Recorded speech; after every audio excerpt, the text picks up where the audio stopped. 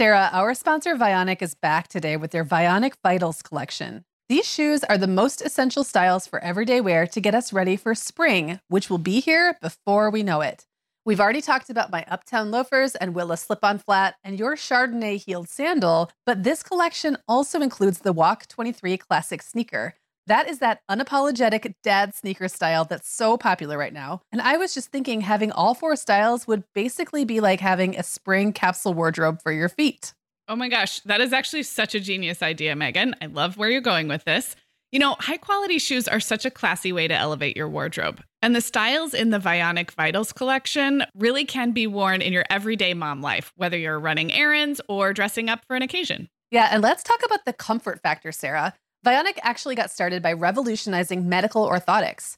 Today, they continue to use that science to make cute and comfortable shoes that can keep up with our active lifestyles. Use code TheMomHour15 at checkout for 15% off your entire order at VionicShoes.com when you log into your account.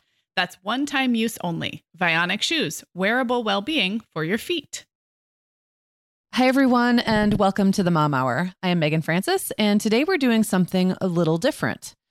As we've seen this week in the aftermath of the George Floyd killings, there is so much racial injustice in the world, and for white people, it's not always easy to know how to address it or what to do about it.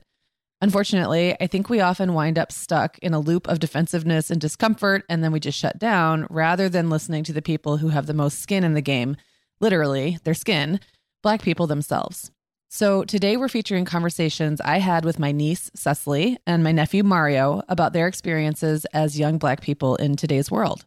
So you might be thinking, well, why your niece and nephew? Why not bring on an author or an expert? Here's our thinking. While books and documentaries and social media can be a great starting point and a place to learn, we know that in order to really change the world, these conversations need to be happening in real life with the real people in our lives. Those real, authentic, in-person conversations with people we love are where empathy starts, and also where people feel free to be the most honest and raw, and that's really important. So what you're listening to is literally a conversation between an aunt and her niece and an aunt and her nephew. And because I've talked about both Cecily and Mario on the show over the years, maybe they've felt a little bit like family to you too. I hope that's even more true after you hear their words. Before I jump in with Cecily's interview, I want to acknowledge there might be times that these conversations make you feel uncomfortable. They're definitely more political and raw than most of our content, though we did still keep the interviews PG rated. But mostly they're just real, and they reflect the frustration and pain of two people I love whose voices deserve to be heard. Often when I dig deep, my urge to dismiss or write off another person's experiences, I realize it's because I actually feel guilty or defensive. And yeah, that's an uncomfortable feeling. But one thing I'm really trying to quell in myself is the urge to say, yeah, but when people of color, and right now particularly Black people, express their very real experiences and then share what they think needs to happen next. They've earned the right. And also, just because I don't experience something doesn't mean other people aren't experiencing it. So for that reason, except for a coughing fit and some beginning and end banter, these interviews are unedited, including the parts where I stumble over my words as the interviewer. It's all there for us to hear, even the parts that might make us squirm. Okay, so let's start by digging into my conversation with Cecily. Cecily is 23 years old, and I had the honor of watching her be born, which actually happened 1 year to the day before Jacob was born. So she really grew up right alongside my older kids. And these days, Clara loves having girly shopping and sleepover dates with Cecily and can't wait for her next one. She's awesome, and we love having her in the family. Okay, so here's my conversation with Cecily. Hi, Cecily. Thank you so much for being on the show with me. Yeah, of course. It's awesome. No problem. I'm really excited about this because I have known you literally since you were born. I saw you get squeezed out into the world. And you are now 23 and you're exactly a year older than Jacob. So like you really grew up right alongside my kids, which I think is cool. And people who listen to the Mom Hour know you. I've talked about you many times in the past. So you are a known person. So we're all friends here. But tell me about your life right now. Like, what are you doing? You're 23. You know, what are your future goals? Just give me like a little snapshot of how you're spending your time and what you're doing. Sure. So right now I'm working for an investment company. Actually, I just started working there last September. So I got in and trained at basically the perfect time before all this kind of happened because I was just getting settled and then basically had to take everything that I just learned and do it from home now. So, and so I'm doing that. I had just been given the opportunity to take my what's called an SIE, Securities Industry Essentials exam. So, it sounds intense, but it's just so that I can kind of just take my career to the next step, where instead of explaining life insurance, I'll be explaining annuities and that kind of thing. So, but it comes with a fancy license and whatnot, so I'll take it. I also just got a puppy, so I've been spending a lot of time doing that. So it's just been trying to fill my life with as many kind of normal things as I can. I just moved recently as well, so it's been basically, it's like new everything, and then also I'm trapped at home. So it's yeah. Yep. Well, you just got a puppy and it's adorable. It's so cute. And I'm hoping that do you let people follow your Instagram? Like, is it public? It's private. Is it private? I'll grab a screenshot of your puppy and put it in the show notes, because I think people will want to see it, but it's so cute.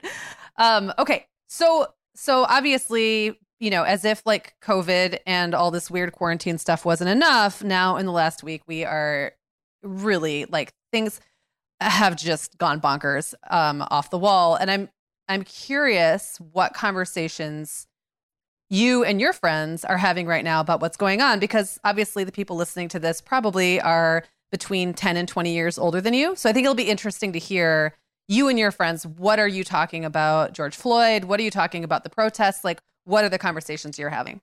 Yeah. So it has been crazy. And the thing is it did kind of all blow up earlier like I think Monday of last week. But what we've really been talking about is how long this has been going on, as how, many times we've seen these same protests and riots. It wasn't too long ago that we were, marching for Trayvon Martin and Philando Castile and everybody else. This happens all the time. So while, yes, this I think is happening at an insane time with, COVID and everything. It's kind of unprecedented in that we're living through a pandemic, as well as, another huge outburst of rage, essentially. Yeah. But, really what we've been talking about is how many times we've had to go through this already, and, how many more times we may have to in the future until until something actually changes. I think, we've been kind of talking about how it's nice to see. It seems like people are really banding together on a larger scale right now. But it seems so for the other side as well. Yeah. So that's kind of been main points. It does feel disjointed depending on who you're talking to or what you're looking at. It could either look like everyone's on your side, or like there's this huge, almost like ultra organized insurgency against you. And that's weird. I feel like the attention has been great, except for the parts that aren't great. Yeah. So that's something. So let's talk a little bit more about you and your family. So I think most people listening to the show know that I am white, and so is my sister Catherine, who is your mom. But your dad is Black. So you've really had both sides of the experience. Growing up in a family where, like, you're seeing things play out kind of from both sides, but I would say you identify as a Black woman. Am I correct? So I'm glad you brought that up, because I really think it's important to say that I am mixed. So while, I'm more Black than you, I'm not 100%. So, I do have experiences that white kids, white people will never have. But I also, I just really want to make it clear that there are things that happen to, my dark-skinned friends that would never happen to me because of how light-skinned I am. So, while I do have my perspective, I can't, speak for everybody, but I do identify as a Black woman because, when I'm looked at for for jobs, for people that just, for strangers and, anywhere I go, I would be considered Black because I'm not white. So yeah, but I do sometimes feel very fortunate that I have kind of been able to see it from both sides, because it's really eye-opening. For so long I didn't understand one side or the other, and now that I've grown up a little bit and learned a lot and experienced a lot on both sides of my family, it really has changed my perspective and really pushed me to fight harder for Black people because I've seen both sides. I I know the ins and outs of what it is to be like a typical white family and maybe a typical Black family and in my socioeconomic area. Yeah. So that's kind of how it's grown into me. Yeah. So Cecily, you live in Lansing, Michigan, which is a pretty diverse area. And I feel like the schools you've gone to have all been pretty diverse. And I also think there's a lot of mixed race families in Lansing compared to anywhere else I've ever lived. It feels like more there than many places. And then for a little while, you lived here in my little town of St. Joe, which is very white. And I remember kind of proudly referring to you as a justice warrior when you lived here, because there were things like you just couldn't let go. Like anything that seemed unjust and unfair, you were like, a dog with a bone about it. You just couldn't let it go. But at the same time, as a white person, I didn't really understand it. You know what I mean? There are things that I just couldn't understand, even though like I got you on a gut level. I'd be like, I don't know what I don't know what she's talking about. I don't see it that way. Do you think that's common, that there are things, we all have our own perspectives, right? Like, but there's got to be things people listening right now as white people have never had to think about, or just they literally don't see it. And I'm wondering if that's something that you've experienced throughout time, not just your time here in St. Joe, but like where you almost have to like shift the focus and go, there's a different experience that you can't understand it because you're not seeing it, but that doesn't mean you can't acknowledge that it's happening. Does that question make any sense? Yeah, I think so. And I learned a lot prior to me moving to St. Joe, but I learned the most while I was there because I did go from a very diverse middle school and elementary school, and even my first year of high school, where I was surrounded by everybody. Most of the kids, a minority of the kids were white. So then to go to St. Joe, it's all fun and games at first. And then I started to realize slowly that and I knew obviously immediately I knew the differences. But I didn't know really the depth kind of that that racism was rooted in St. Joe at first, because I was in the 10th grade, and so I got there and I was like, these kids are just saying these things because they don't know any better. And then I got to know more of them and I thought, these kids are just saying that because this is what they see on TV. And there was a lot of reflection that I had to do personally because, for so much of it, it took me a long time to learn that what I was being surrounded by wasn't right and it wasn't fair and I wasn't being treated like everybody else. And I was, we would go places and I was already familiar with like the white lady with a Black kid look that, people give when they're, when it's kind of new. But I was just kind of surrounded by it all the whole time. And I didn't have the words back then. I was so fired up about it, but I was in the 10th grade and I had no idea. I'm just like, getting small bits of information as I can, piece it together as I can on the internet because, no offense to you, but there was nobody in St. Joe that could teach me about, why I was feeling right. So, so alone and so surrounded. And it took me a really long time, even to this day, obviously, I never stop learning. Every single day I wake up and I'm learning something new that, but so back then I had like nothing. There was no way for me to say like, I feel like one Black person in a whole ocean of white. And, at the time kids were,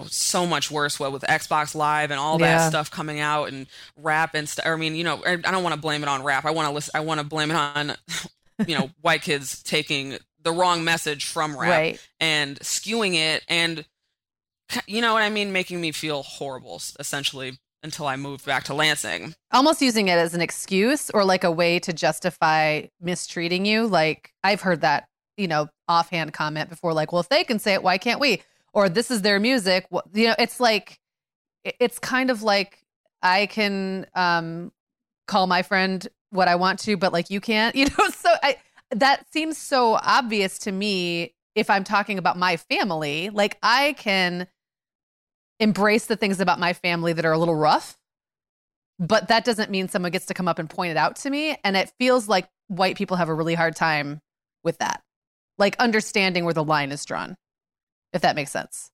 No, yeah, it makes complete sense. It's something that I, deal with every single day is seeing people use Black culture against Black people. And it's like, well, people act like they love it so much. They do all these things to emulate it and, and they love it and they listen to it and they'll, copy the styles and do all these things. But then when a Black person does something either similar in real life or, calls this person out, like you don't know what this, you don't know what the rapper is even talking about. You're just dressing like them. You don't know what any of this is about. They start to use it against, Black people as a whole. And it's like, well, it wasn't for you in the first place, So it's like, it can be really hard. And that's something that I really kind of I really did start to have to pick my battles, because back then, every single thing I learned about, I was like, what the heck, what is this? And I was surrounded by it on all fronts. But as I've gotten older, I see kids that do all this same stuff, copy stuff, and then, try to use it against and be racist with it and use it, appropriate it and that kind of thing. And I just think, well, that's because I hate to say it's because you don't know any better, because at a certain point, that's not an excuse. It's really not, but it's because they have just never even had it cross their mind. And so what I try to do now is I don't have a lot of patience for it because I'm not a professor, I'm not a therapist, and I don't know how to make people understand something that they're not really willing. Yeah. But I do really try to, because I've had the opportunity to see both sides. I've had an opportunity to have white family who literally just doesn't get it. You just don't know what it's like to be in my shoes or to know how offensive something is or you know what I mean, feel so outsider-ish, because you're welcome everywhere. You know what I mean? So, and I've got a chance to see that. So when I come across somebody that, is still in there like, they can do it, so why can't I phase? Right. I try to be as patient as I can, but at the end of the day, it's really up to it really is really up to people to talk to their kids about it and, or to learn it on their own, because that's what we all have to do too. Black people even, learn it at a much more accelerated rate, to how, outsider-ish they are, I suppose, in terms of America. They don't have to get on the internet to figure out why their parents don't like cops. You know what I mean? They don't have to do any of that kind of research. Later in life, they may have to, go and look into the history of it, but they know it's right there. White people, on the other hand, you may need to look into it a little deeper. And it's, at what point does it fall on humans to just, care about other humans? Because we can't, there's only so much that you can say to somebody that's going to fight it anyway. Yeah. Yeah. I was just thinking about, how many people defensively push back against the term white privilege because I think that it means being privileged, like someone who went to Yale and grew up in like a fancy house in the Hamptons or something is privileged. And one of the privileges that white people have is they never have to think about this if they don't want to. Like it really, you could just go through your whole life in a bubble and never think about it. And that's a privilege. Like there's many ways people can be privileged. Like there's tall privilege or like, I don't know, man privilege or whatever, like beautiful people privilege. But white privilege is particularly insidious because so many people have it and so few people want to even admit it exists. Yeah. And I feel like I'm trying to be optimistic in all of this because there's so many ways for me to be cynical and I'm super good at being cynical. And so I have been trying to just look for the silver lining in all this. And I'm finding that, I think the younger generation of people, maybe what it is, you know, when public schools started to get a little more integrated. And so, you know, people just a little bit older than me, millennials and whatnot, they are, you know, they had to be around in more diverse environments. There are fewer and fewer communities like St. Joe where it's 98% white. You know what I mean? They're still out there. They're still out there a lot, but it's getting fewer and fewer. So I feel like there are, you know, more and more people, more and more white people recognizing their white privilege because they have been around people of color, Black people specifically, that have the opposite of that privilege. You know what I mean? They're on the brunt end of it. Right. So, so it makes me a little more hopeful to see, even if it's like partially white guilt, I don't want people to feel terrible for being born, but like acknowledging your privilege is a great start. So, I am glad to see that that's happening. If it could just happen at a little faster. Right. Well, and it doesn't cost us anything. Like it doesn't cost me anything to just admit that, like, just like having literate parents or just like being born, you know, with all my teeth in my mouth or whatever. Like, and I know those are silly little things. Those are, you know, those are things that give me a leg up. And just to admit that the color of my skin gives me a leg up is not so big of a thing to ask. Like, it's really easy, but it also requires that you humble yourself a little bit. And I think that can be, and also not be so defensive. And I think that can be really hard when people have never had to. But I agree. I'm glad that I do think this incident in general is pushing things in the right direction. I'm really sad that it had to be something so awful, but like, I do think things feel a little different to me. And I hope that you're feeling that too, because it does feel like there's momentum right now that I haven't seen before. To that point, I know that a lot of times when someone posts, for example, Black Lives Matter, or when someone will post about, like, and I'm talking social media because a lot of us just live in that world, someone will say like, well, I mean, I was with them until things got violent. Why can't they just? And that's another thing I see a lot. Like, why can't they XYZ? Why can't they, you know, ABC?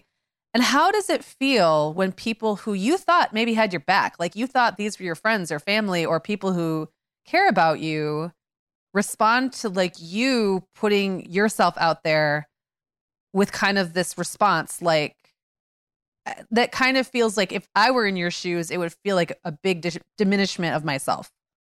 So honestly, and this is like my moment of like cynicism, because I feel more surprised at this point when white people around me have my back than when they say something that opposes, you know, what I stand for and for Black equality.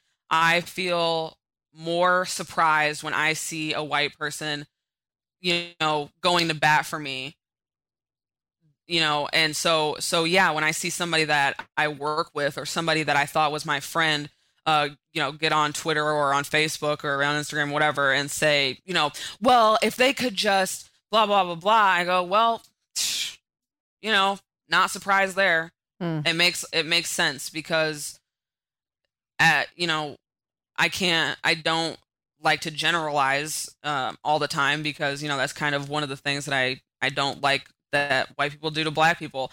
However, I can say when they make statements like that, I can say, okay, well, you know, I'll think back on a couple instances where that makes sense now that they said that. or, you know, I met their parents, and yep, it makes sense that they would feel that way. And so it's unfortunate, but it's not surprising, and it doesn't hurt my feelings anymore. It just is something that I have had to learn to move on from, which is something that I think a lot of people have to do, especially, I mean, yeah, Black people that have white friends, or, you know, have mixed cousins, whatever it may be, you know, even, and the thing is that even now we're so deep, I feel like, into, been so deeply ingrained America's like ideals and things, that there are a lot of Black people even out there that would agree, that say, well, why are you doing all of this? It's not even that big of a deal. It didn't even happen in our city. It's not like this is happening to you. And it's kind of sad in that regard, because it's like these are your people, you know what I mean? This is somebody, it could have been you. So yeah, at this point, I just feel like I'm just not surprised. I'm not let down. I'm not disappointed. I'm just, you know, it's the way she goes.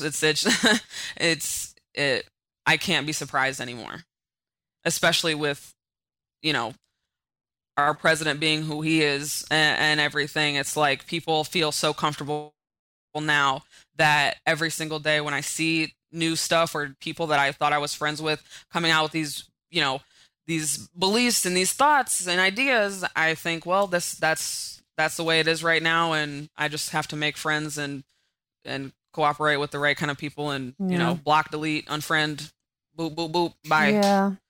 Well, and it's sad because it's like we're fighting over this pie or something, and then once, just your comment about even Black people that, you know, maybe once they feel like they're getting a piece of the pie, they don't want to like jeopardize it, you know, like if they've kind of moved up in the world, or they see themselves like fitting in a certain way, it's like nobody wants to, and nobody is the wrong word, but a lot of times I think this fear of acknowledging what's really happening is not wanting to give up whatever your little shred of what you've got is. And that's really sad. It shouldn't be that way. No, yeah, I definitely agree. But again, you know, this is something that especially Black women have seen time and time and time again, with, you know, any movement or anything, any rights fight that there is, you know, Black women have especially like really gone to bat for people, or had a fight with someone, you know, with the suffragettes and everything. There's supposed to be a lot of cooperation, and then kind of just got left in the dust. You know what I mean? They moved forward, and they were able to move on and get their little space, you know, in society, and Black people were left behind. So it's just, it can be discouraging. Yeah. One thing I was thinking of is this week, there's just, you know, already, because it's the internet and people can't help themselves, but there's a lot of almost infighting within groups about what's the right thing to say. You know, should white people just be quiet? Should they say, you know, should they just try to say something even if they get it wrong? Should they ask their Black friends for help? Should they not? Like, there's just all these questions going around. And I think a lot of white people freeze because they don't want to be criticized. And I have been there before many times. And I think where I'm trying to get to is like, maybe I can give up the right to not be uncomfortable for a little bit. Like, maybe I can screw up and that's okay. It's better than not doing anything or avoiding, because I have to say the perfect right thing. Like, maybe part of the privilege that I need to acknowledge is that right now I think there's something I can do that's the right thing, and maybe there's not exactly the right thing. And so, not to make it about me, but just, I think that conversation is happening, and I'm wondering if what you would say to someone who wants to be an ally and is just afraid, like if they post something, maybe someone's going to yell at them. Like, is it kind of suck it up, buttercup? Like, you know, like that's very small to deal with compared to what Black people are dealing with. That's hard to sometimes really accept that if you put yourself out there, you're going to be criticized regardless. Yeah. So, I mean, and it's a fair question because I've been on that side of it myself. You know, I'm bisexual, but there are so many parts of the queer spectrum that I'm not a part of, but want to be an ally for. So I definitely know what it's like to wonder, to have questions, but not know exactly how to say it. So, and another reason I'd like to use the white half of me to kind of be more understanding for, my white friends, because it can be really it can be difficult to maneuver. A lot of it, I'm not gonna lie, is suck it up, buttercup. If you think it's an insensitive question, don't put it on Twitter. If you think that, you know what I mean, you have to know your audience, and you really have to know and the safest thing to do is something that I feel like some white people, they like to, as much as they like to tout, oh, I have a black friend, this, that, and the third, if you really had a black friend, you would know that something like this is not okay, or you would know what is and isn't okay, because you would feel comfortable doing it around them or saying it around them, and they, would probably feel a little more comfortable correcting you. So it's kind of like,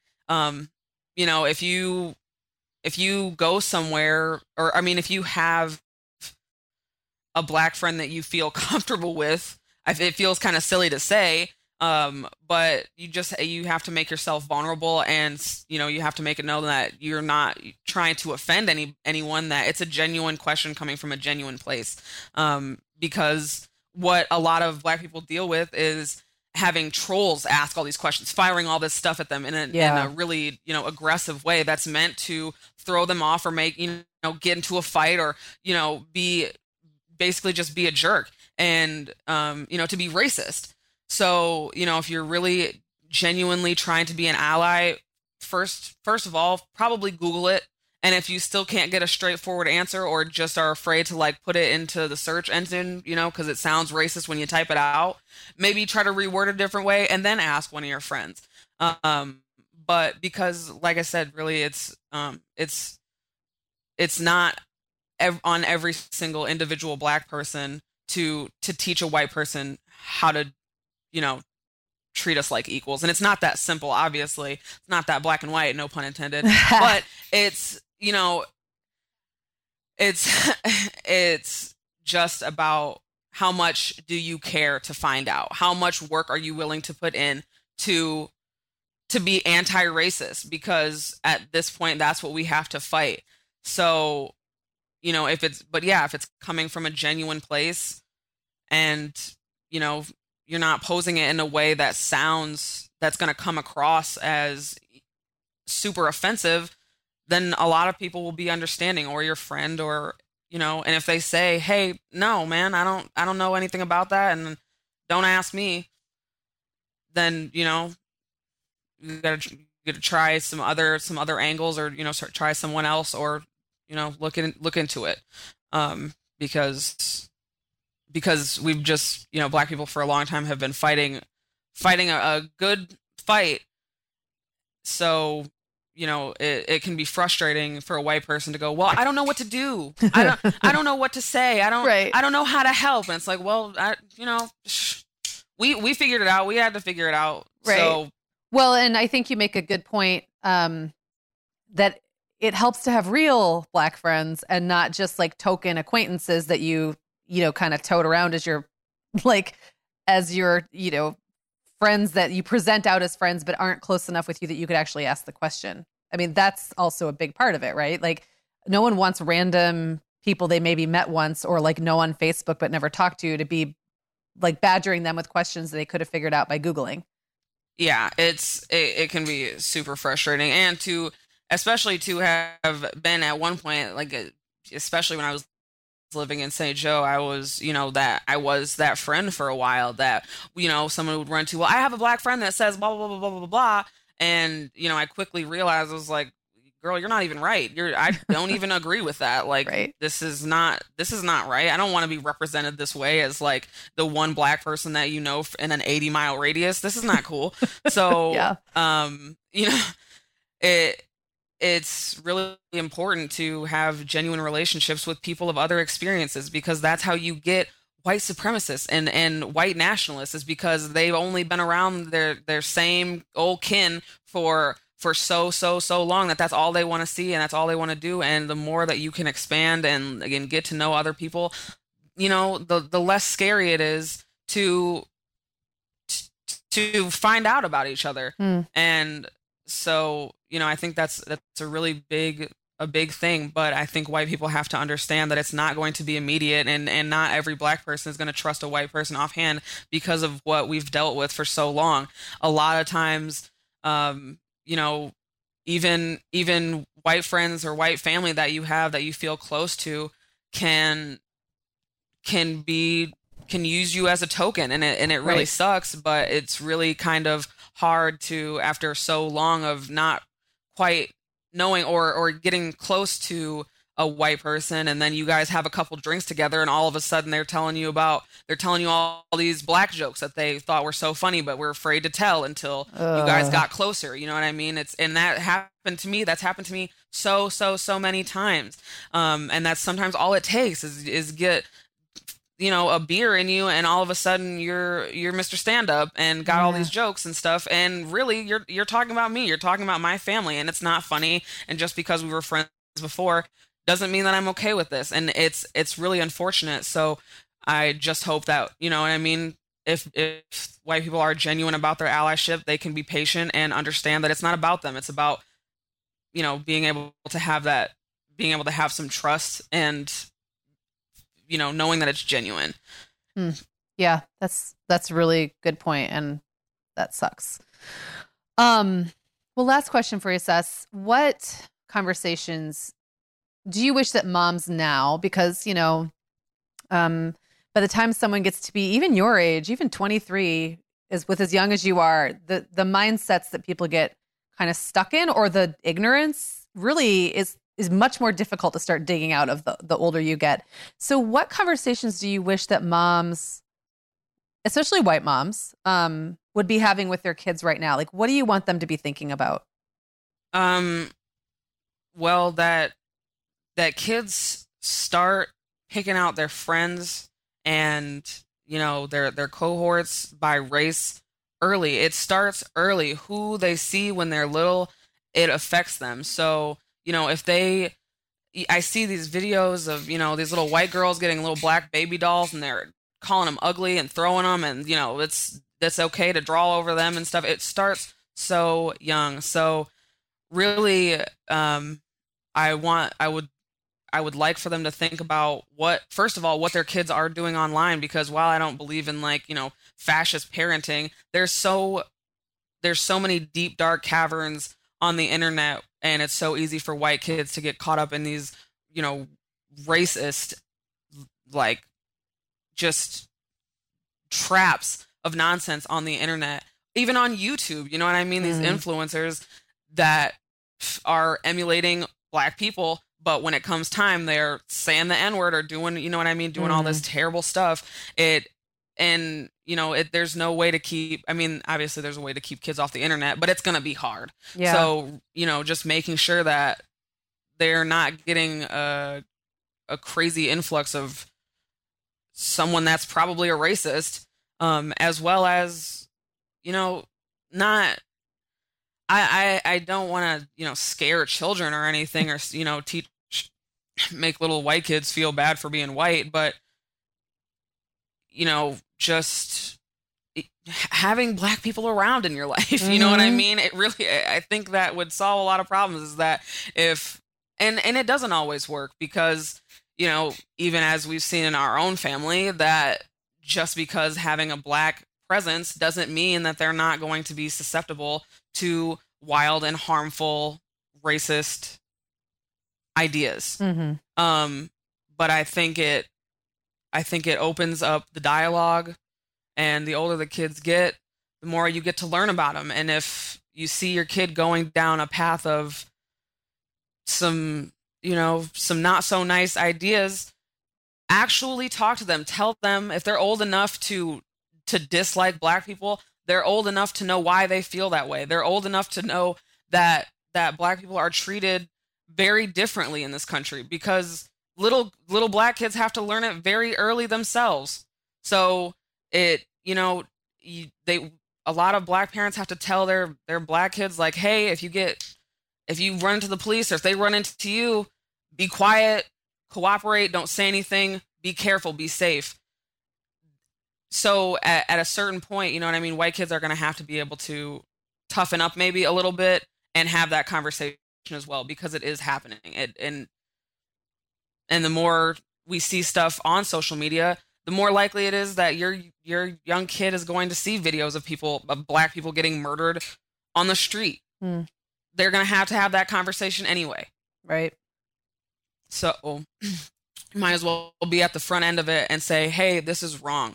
When you see these things, when you see people saying these hateful things about people, about Black people, about, you know, Middle Eastern people, about Latino people, about Asian people, it's not okay. And you shouldn't be a part of it, because they are humans too. So getting a jump on it. And I think staying consistent. Yeah. Yeah. And I think that you make a really good point that we, like, white people don't get a pass to not talk about this stuff just because we can kind of skate. Like, we don't get a pass. And we've given ourselves passes for too long. And I'm hopeful, like you said, you know, that you're, even with your little moment of cynicism, that maybe this next generation will turn things around, or maybe there will finally be enough of a spotlight. I don't know, Cecily, I'm hoping. So thank you so much for coming on today, and enjoy your new job and your puppy. Thanks. Yeah, it was fun to do, and I'm glad that I got a chance to talk about it, because it's been stewing and bubbling inside me, and my Twitter followers are probably like, done with you already. Get a life. So yes. So you got a brand new audience now. You got a brand new audience. Nice. Yep. Love it. Well, thanks, Cecily. Yeah, no problem. Stay safe. Thank you so much, Cecily, for that great discussion. And I don't know about all of you, but I kind of think she should run for office. What do you think? Okay, on to my conversation with Mario. Mario is 29, and as the oldest of 16 cousins, he's been a consistently awesome role model for his younger siblings, my kids, and my two brothers' kids. Like Cecily, Mario actually lived with us for a while, and we all missed him a ton when he moved back to his hometown. I hope you'll listen closely, not just to Mario's words, but also the emotion in his voice, because honestly, it really struck me and gave so much weight to his experiences and why he feels the way he does about things that, honestly, I've had the privilege of not having to give much thought to. All right, here's my interview with Mario. Hi, Mario. Thanks so much for coming on the show. Yeah, sure. No problem. Thanks for giving me the opportunity. Of course. This is exciting because you are my oldest nephew. I was only 13 when you were born. Can you believe that? It's insane. It is insane. It is insane. So not only did my kids kind of like grow up, you know, not right alongside you because you're considerably older than them, but like you've just been part of my life for a long time. I used to make you come into my bedroom when I was a little kid, and I would choreograph musicals with you. When you were like 3 years old, you would be my little, like, I'd put you in and make you do all the choreography and make you stand and be like one of the Von Trapp children and stuff. So for the record, I have no memory of this whatsoever. So well, if you did, it would be awesome. So Mario, tell me a little about your life right now. Like tell me about your job and what's going on in your life. You're 29, like kind of what phase of life you're in. Just give us a little snapshot of that. So I am, like you said, I'm 29. I have my bachelor's degree. I've been a working professional, I guess, for, I don't know, going on 3 years now, about. Wrapped up school a little late. I own a house. I just bought a puppy. So I'm kind of in like for the first time, I feel very stable. You're a little basic. Is that what you're getting? Yeah, I'm stable, I guess. Like I'm not worried about paying my bills and such anymore. Right. Like I feel like I'm in a good place.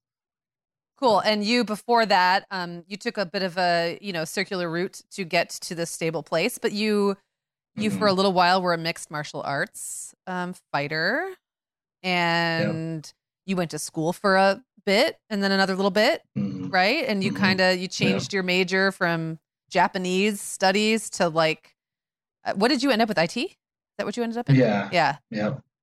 Information security and intelligence. Oh. So I took I know it sounds so fancy. Took a big roundabout way. It's just typical for our family, I feel like, to kind of go make your own road. Yeah, it is. It is. So yeah, that's the kind of the path. Went a year at Michigan State fought for a few years doing MMA, took some time, and then moved down there with you guys to get my associates and then to get my bachelor's. So I think it's really interesting. So I just talked to Cecily, your littlest sister, and not only do you both have new puppies, which I think is interesting, must be a family thing, but you both spent time in St. Joe, which I just think is really interesting. Like, I mean, it gives you guys a totally different perspective. So you both grew up in Lansing and have lived in Lansing almost your whole lives, but you both spent time in this kind of weird place that I live in. And in case people aren't familiar, which I'm sure most people aren't, St. Joe, that Cecily and I already talked about this, is about 98% white. But Benton Harbor, adjourning, like literally separated by a river and a bridge, and a very foreboding courthouse, is, I think it's actually the same percentage. I actually think it's 93% white and 93% black. Like one is 93% black and one's 93% white. And so you lived in St. Joe with us, but you worked in Benton Harbor, and you went to school in Benton Harbor, but the school kind of brings kids in from everywhere and young people in from everywhere. So just tell me about that experience, because I know Cecily had a very different experience living here, and she said it was in a lot of ways eye-opening because Lansing is so diverse. What was your experience like here? Was there anything that really surprised you about what it was like to live someplace that was just so like segregated, really, and so extreme one way or the other? Right. That's interesting. I don't know if I would say I was like super shocked, only because I had went to like Michigan State and lived in East Lansing for a few years. Oh, right. And although if you go to freshman orientation at MSU, they'll say this is one of the most diverse places you'll ever be in your entire life, and they go on and on and on about it, but really, like, it's a bunch of white kids hanging out with a bunch of white kids. It's some Chinese kids hanging out with Chinese kids, and then black and brown kids hanging out with each other. And obviously at the lowest amount. So when I got to St. Joe, I don't know if I knew what to expect. I knew it was going to be, it was a small town. I hadn't like really hung out with people in St. Joe, but just from like my first few months there, I was like, oh yeah, this is pretty white. And actually, one of my high school teachers, I told him that I was moving to St. Joe, and he was like, "But Mario, like, they don't like black people in St. Joe, like right out of the gate." So I don't know. I don't know if I was like as shocked as she might have been to see the segregation. I guess what did shock me was when I started my internship down there, to hear some of the opinions of people in Benton Harbor from the workers there. Where the organization that I was working at. I don't want to like throw anybody under the bus, so I'm trying to leave we'll that out. We'll just keep that on the DL. Yes, okay. Yeah.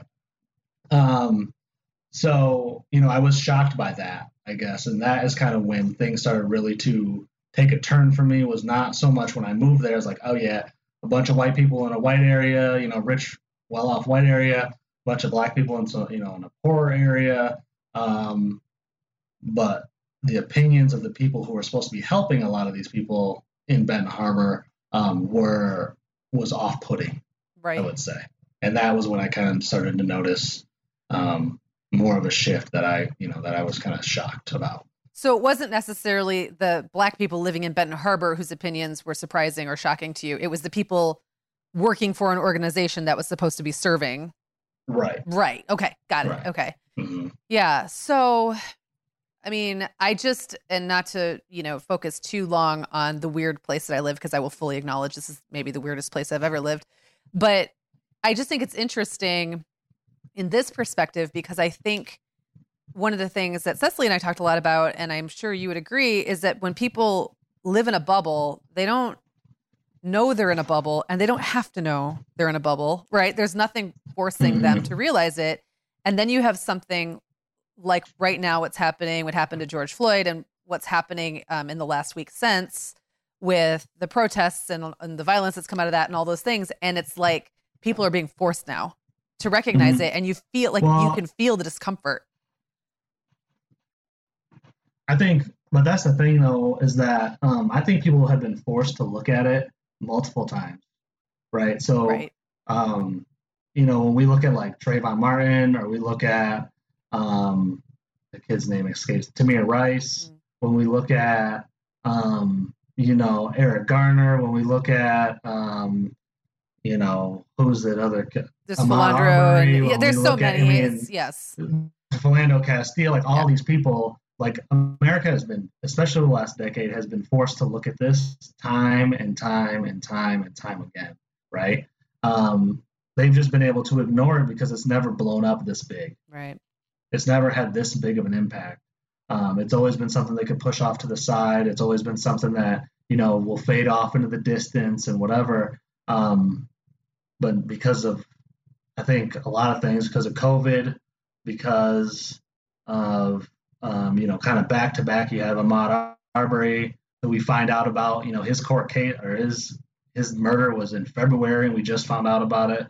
We have this Amy Cooper lady who threatened a black man to call the cops on him for telling her to put a dog on a leash. And that happened like a day or two before, right? Like it was right before. Right before. Yeah. Right. And that was so charged. Like she knew exactly what she was doing. And that's what made it so discomforting, right? Is that she looked at that dude and said, essentially it was like, leave me alone, or I'm going to call the cops on you and tell them that a black man is threatening my life. And when she said it, you were like, oh yeah, that if you call the cops, this man could die. Like him telling you to put your dog on a leash is worth him being dead for. Right. So like that happened. And then, all the stuff with George Floyd came out. And so like, I think all of this kind of bubbled up to the point where like it had no choice.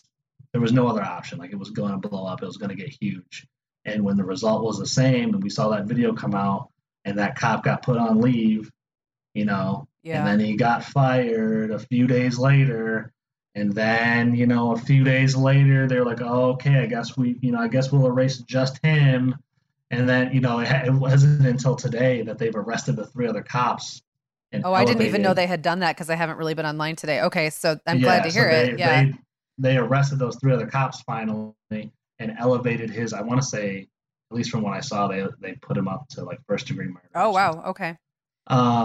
Which is good, but it's so late now. Right. Right. They let it sit there. And, right. and one thing that I was thinking about yesterday is like everyone knows there are bad rogue people out there. And I guess you expect it to happen sometimes. But the fact that then 3 other people would just sit there and watch it happen, like 3 other professionals that are supposed to be protecting and serving. So like one of them might have been doing it, but the other 3 are just as complicit. And also it's even worse because, you can't say all 4 of them are insane and all 4 of them, right. Or just like, right. like have some kind of weird adrenaline problem or something like yeah. And I think that you're right. It was the Amy Cooper. I keep getting confused because she and this guy had the same last name. I think it was Cooper. And then that happened. And then right after that, it was George Floyd. And then the wait. And then the fact that the other 3, like nothing happened. And the fact that you can tell they're just sitting there. It's so disturbing. And I think you're right that it blew up. There still probably are plenty of people who would have preferred to sweep it under the rug and not to address it at all. Yeah. I mean, absolutely. 100%. So what conversations are you and your friends having about this right now? You've got a pretty diverse set of friends. Is everyone on the same page with you that this is awful? Are there people that you think have just kind of are hiding because they don't want to talk about it? Like, what are people talking about? I think we're all, the people that I talk to regularly are on the same page that this is awful. That, he was murdered, cold blood in the street. I think that the part where there starts to be some divergence is going to be, as far as like the protests and things go, like who's stirring up the riots and why, do people need to be burning stuff and like all that. I think that's where a lot of the divergence starts. And then, it really just goes from there. Like, how far do you feel like straying from the main point, which is, this man was murdered by the cops, by a system that allows cops to murder Black people.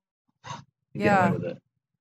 Well, I'm already seeing that, just in my feeds, which I kind of jump on and off, and then they make me really mad, and then I lose a day of work, so I have to get off for a little while. But like, there already seems to be people who are, they'll admit that it was terrible, but now they really want to focus on looting. Like they really like Right. they have to just focus in on that, and then are almost upset that not everybody in their feed is talking about that and like diverting. It's unfortunately diverting the attention from what there needs to be, like the attention should be on. I guess my perspective is like, I don't need to worry about that. That's not my, I can't tell you who's looting stores. Like I'm not there. I don't know who's doing it. I've seen plenty of videos of white people doing it. And there's Right. lots of theories about who's doing it. But I think something feels dismissive to me about that when there's such a focus on like what, Black people should be doing or how Black people should be reacting or protesting. And so I'm curious how that feels to you. I don't think that there should be a but in this conversation. So like, I don't think anybody should be saying, what happened to him is awful, but, Target didn't deserve to have their store looted. I don't think I don't think there should be a but. No, that like what happened to that man was terrible. Period. Yeah. Period. Like, if you don't want to see Targets looted and burned, and this kind of feeds into your second part of your question, then you shouldn't have threw a fit when Colin Kaepernick started to kneel. Yeah. Right? Like, then you shouldn't have been so dismissed. I've had people tell me, well, Colin Kaepernick was raised by two white people. How, oppressed could he be? He's a millionaire. He still looks like me. He still gets followed around the store. He still probably gets harassed by cops. He doesn't look white. He doesn't get to carry a card around that says my parents are white. So don't be prejudicial against me. You know what I mean? Like that doesn't happen. So all the people who are so bent out of shape about Colin Kaepernick and refuse to listen to his message for so long, this is what you get. This is what you get. Listen to when this man was telling you before, when he was peacefully protesting, when he had America peacefully protesting. But instead, no, they didn't. I can't.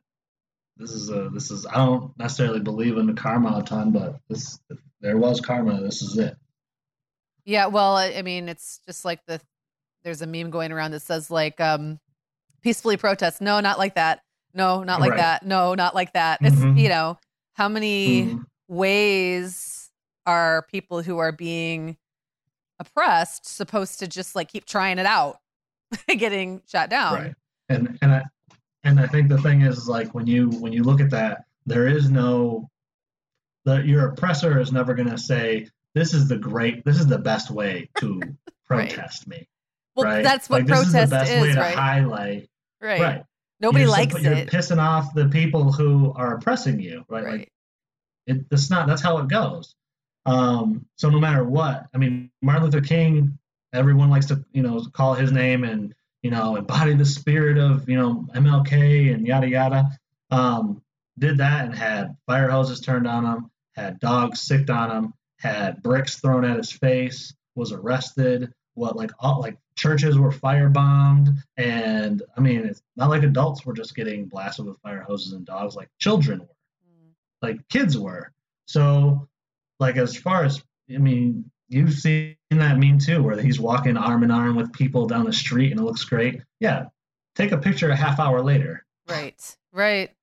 Yeah. You know what I mean? Yeah. Like, so who is, and in those cases, I mean, regardless of if you want to say that protesters are looting or not, those were cops that were blasting, that were starting those, that were, inciting that violence. Those were white people inciting that violence. So throughout history, at any protest that we've had, to gain the rights of the American rights that everyone else has, Black people have been faced with violence at every turn. So now we're blowing up targets, people want to get mad about it. And I don't know. Yeah. I mean, there's nothing more I can say about that. I think one of the things that people like to circle back to, and I agree, like, the very rosy looking pictures of Martin Luther King become like fetishized almost, or like they become like a really easy way for someone to look like they're saying something without actually grasping what's happening. And it's easy to go to a picture that's 50 years old and be like, oh, why can't everyone do that? Like in those days, that was, like things have to continue to escalate if nothing happens. So 50 years later, you want everyone to like take a page from the same book. Like things have to be different. And also you're right that there was violence, and that just doesn't get talked about in those memes. I want to talk about when people will say, things that sound good, but really don't mean much, like racism is terrible. And what they mean is like walking up to someone in the street and calling them the N-word is terrible. And they kind of bypass all the other ways racism plays out, and how racism is a thing that's just around us, like air that, you're breathing. And you don't have to get up in the morning and think, you know what? I hate Black people and I want to be a racist today. That's not how it works. Like well-intentioned people can do racist things or perpetuate racist systems. So I'm just wondering if you would be willing to share like a couple specific ways in your life like that has played out. You're a young Black man. I'm sure you've got about 1,000, if not more. But just like if you have any, like something that maybe somebody wouldn't even think about that they do, or that they're maybe putting out there in the world and have never had to think about it.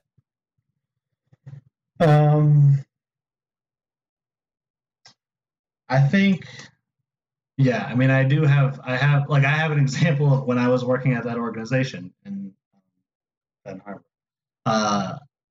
A guy who, again, works with the people of Benton Harbor every day, we're having a conversation about, whatever. And says to me, Mario, you're like, he's like, you're a smart guy, you work hard, you're definitely one of the good ones.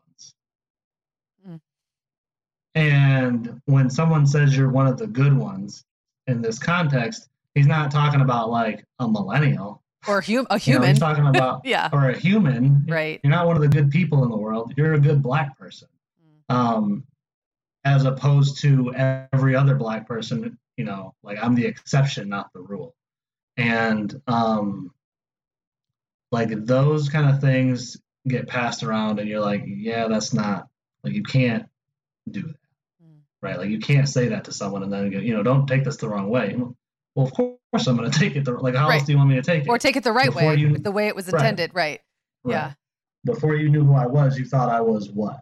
Exactly. And based on what?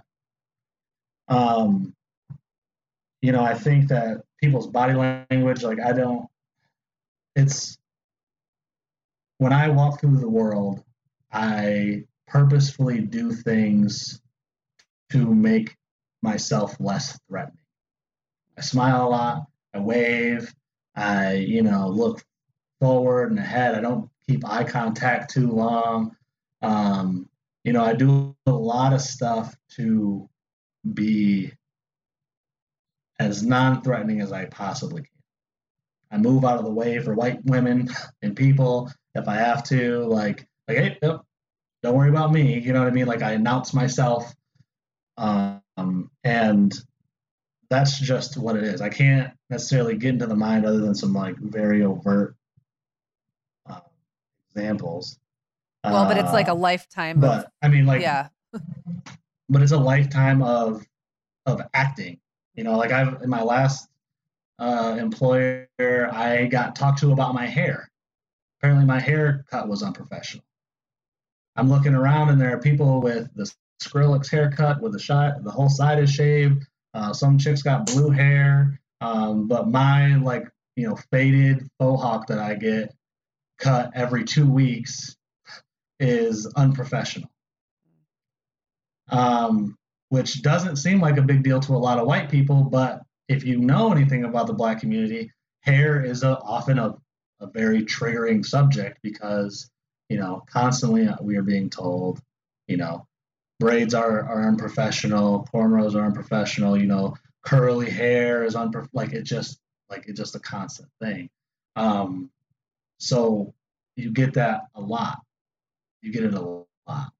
And that's just kind of, the world that you live on, as far as very noticeable times that's happened. But I think about stuff that white kids will never have to think about. I am like petrified. I have like no criminal record, like no criminal background. I don't know what weed feels like. If you put weed and a pile of leaves in my hand, I could not tell you the difference. Like I don't know any of this stuff. I'm a very like straight edge kind of guy. But I'm terrified of police. When I drive past cops on the road, terrified. I don't do anything wrong. All my plates are good. Like everything is fine, but I am petrified. That I just have like anxiety immediately. I went and picked up my dog the other day in a town, and I was very concerned that I was going to pull up to a house that like had a Confederate flag in the, like on the pole, or this person, whoever this person was going to be aggressive towards me, or they were going to go, actually, sorry, we're not selling it. The dog's already been claimed, or whatever, because of what I look like, the color of my skin. So I just always live with that feeling. I always live with it. When I date women, that comes across like, what are your parents gonna, like white women, what are your parents gonna say? How are they gonna feel about this? What are your friends gonna think? You know what I mean? Like what? How is this all gonna play out? So, these are just kind of somewhat like just very few of the things. I mean, one more example, I guess, is like schools. So I bought a house, and as I was buying the house, people were telling me, "Oh, you got to live in a good school district. You got to live in a good school district." And someone I know was saying that I should go live in Grand Ledge because the schools are really good. If anybody doesn't know anything about Grand Ledge, Google. I think his name was Brian Metcalf. Okay. Who was a superintendent or something, or on the school board, and he just said some like super wild racist stuff about the George Floyd incident, actually. And the school district came out and defended him, basically. It's a very white school. It's very country. I mean, anybody who's played sports in Lansing schools knows that the Grand Ledge players are dirty. They call, players slurs. The parents throw slurs around. Like it's not great. And so I was like, yeah, I'll never send my kids to school. Why would I ever send a black kid to a school like this? So even in that aspect, like you are limited. Depending on like the trauma, the potential trauma you could have in putting your kid in a certain school. So like those are also things that I think about. It just, it's that kind of stuff.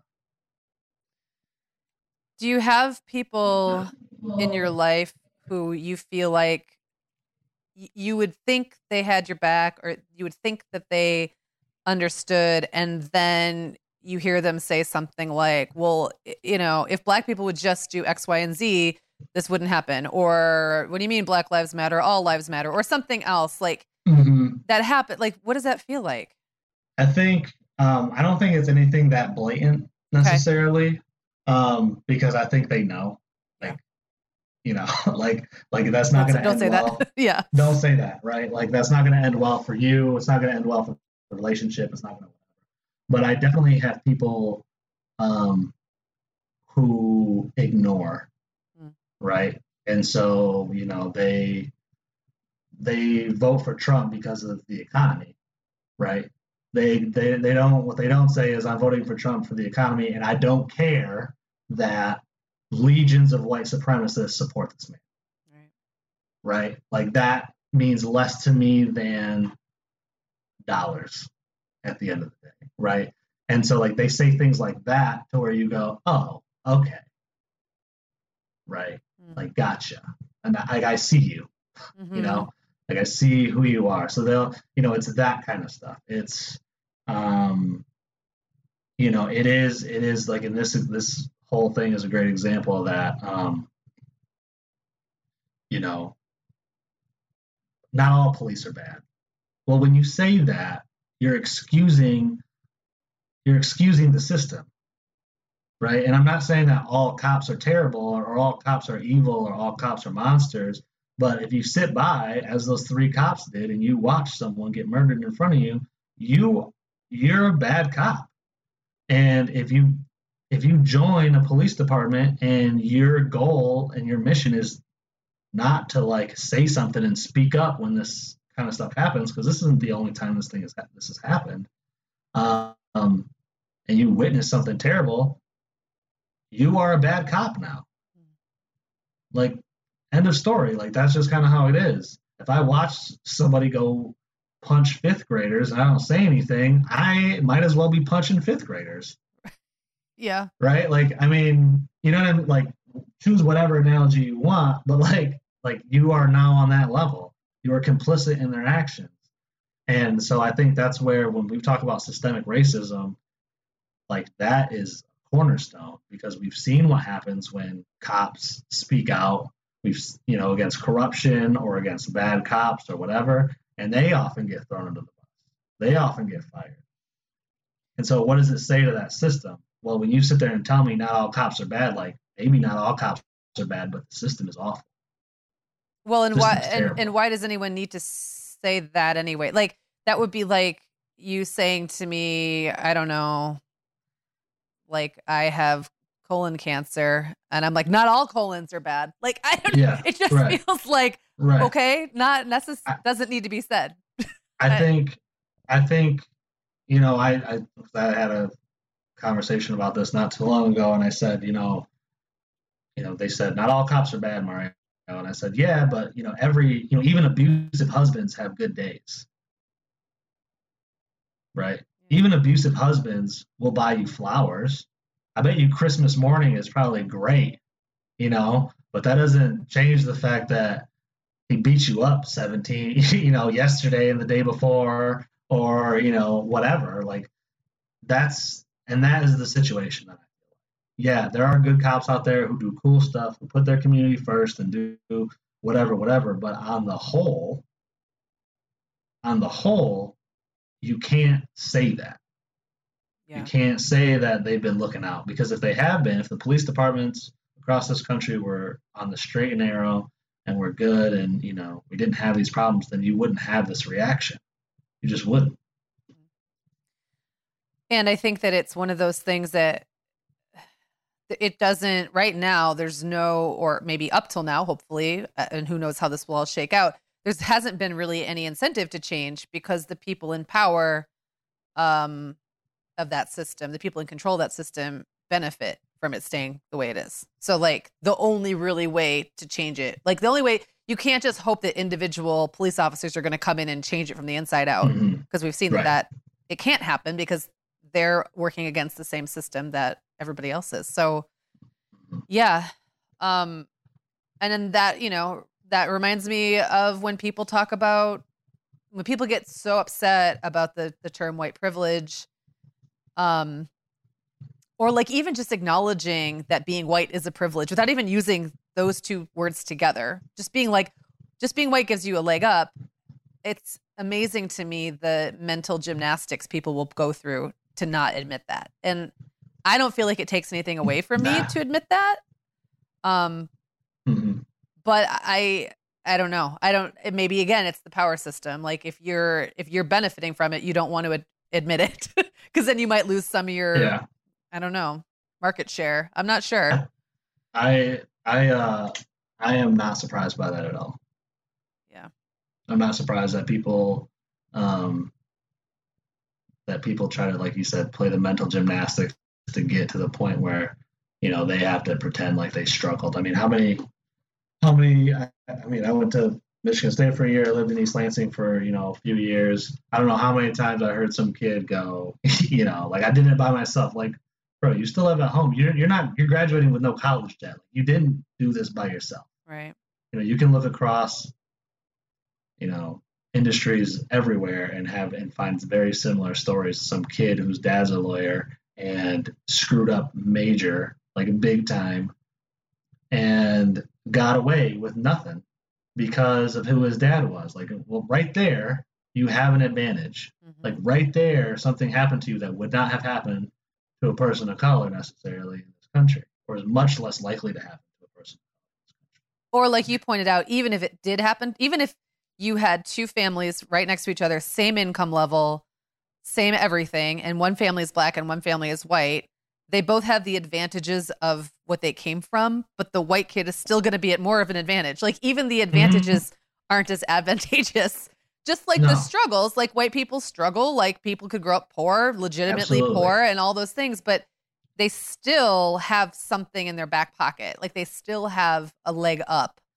Or you could say the black person has a disadvantage. Either way, it works out the same.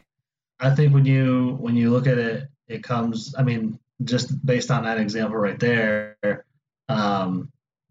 redlining is historically, caused by white people to, disenfranchise black people from getting loans, from living in good neighborhoods and getting, going to good schools, because schools are funded by property taxes. So if you lived in a poorer neighborhood, your school is going to be garbage. Black sounding names don't get hired as often as white sounding names for jobs and opportunities. Like all of these factors play a role in white privilege. The fact that if,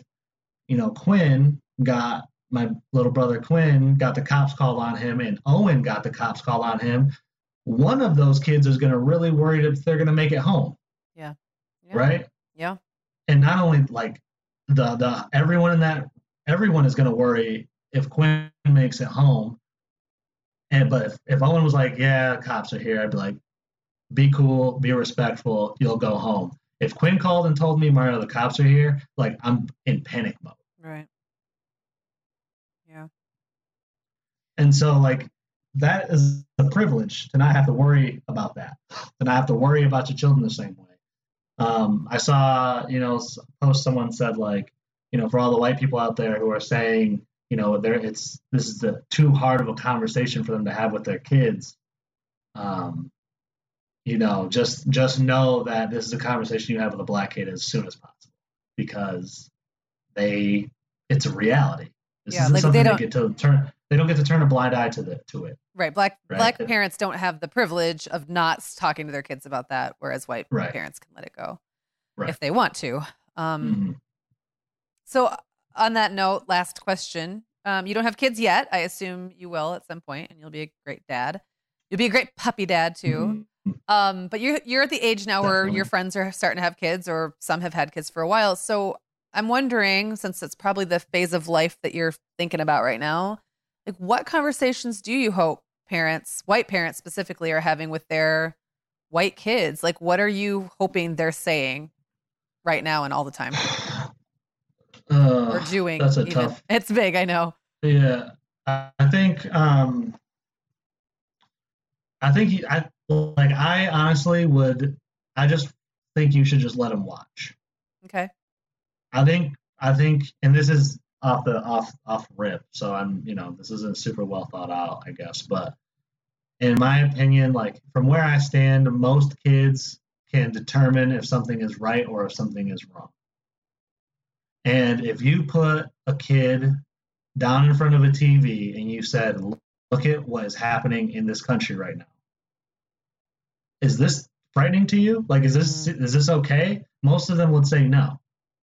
They'd say, why? Unless you're already a bad parent and you're like raising racist kids and you have racist ideologies that you pump into your children every day. It's important to understand, for them to understand the issues that are afoot. Yeah. Like it's important for them to understand why this country is burning right now. Like it's important.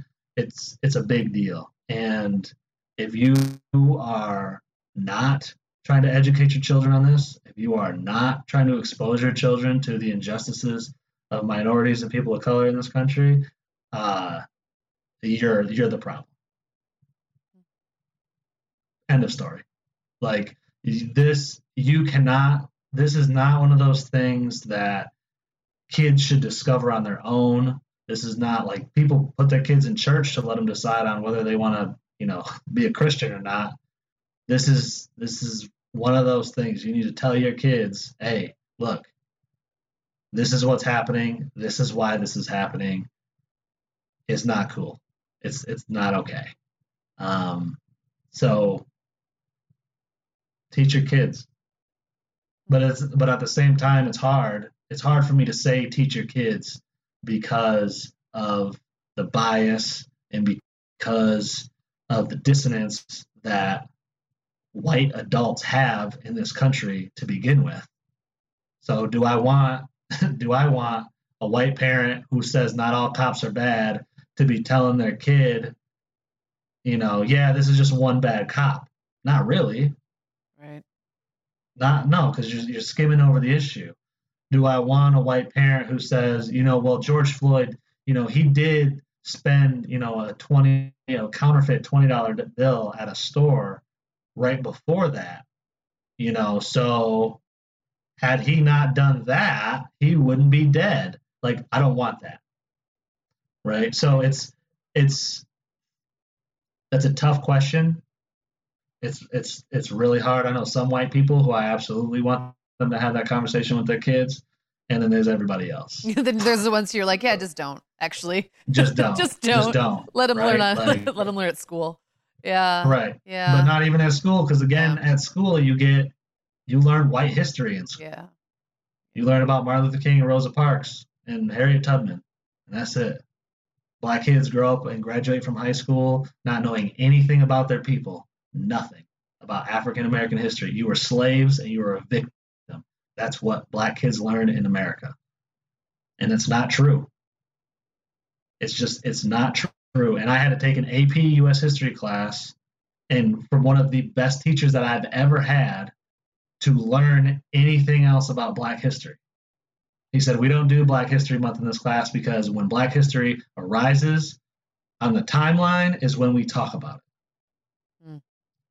And that's the only class that I've ever had that, and it's probably the only class that most kids will ever have that. You can't count on the school system for this because every school textbook is written in Texas by the same 4 companies, and they all decided they wanted to take the word slave out of history books. Yeah.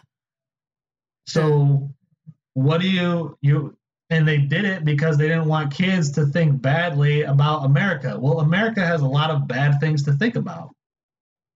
You need those voices. You need that knowledge so that you can make your own decisions and be informed.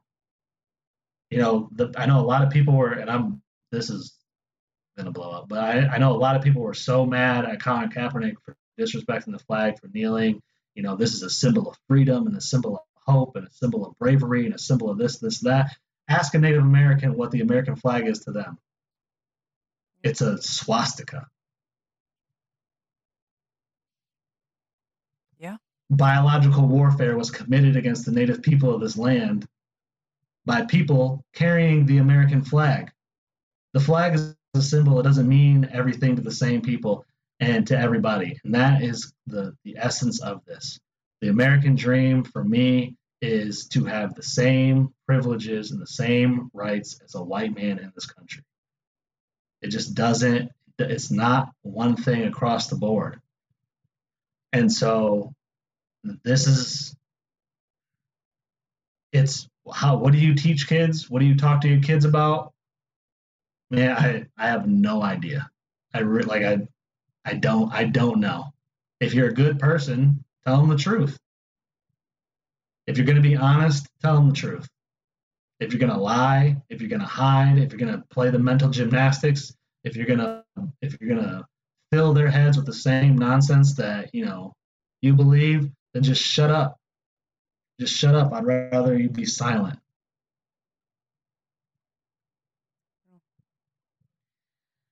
Well, thank you, Mario. Sorry, I got kind of jazzed up at the end. No, that's fine. And I think you're right. Like, why, like, it doesn't, yeah, you're right.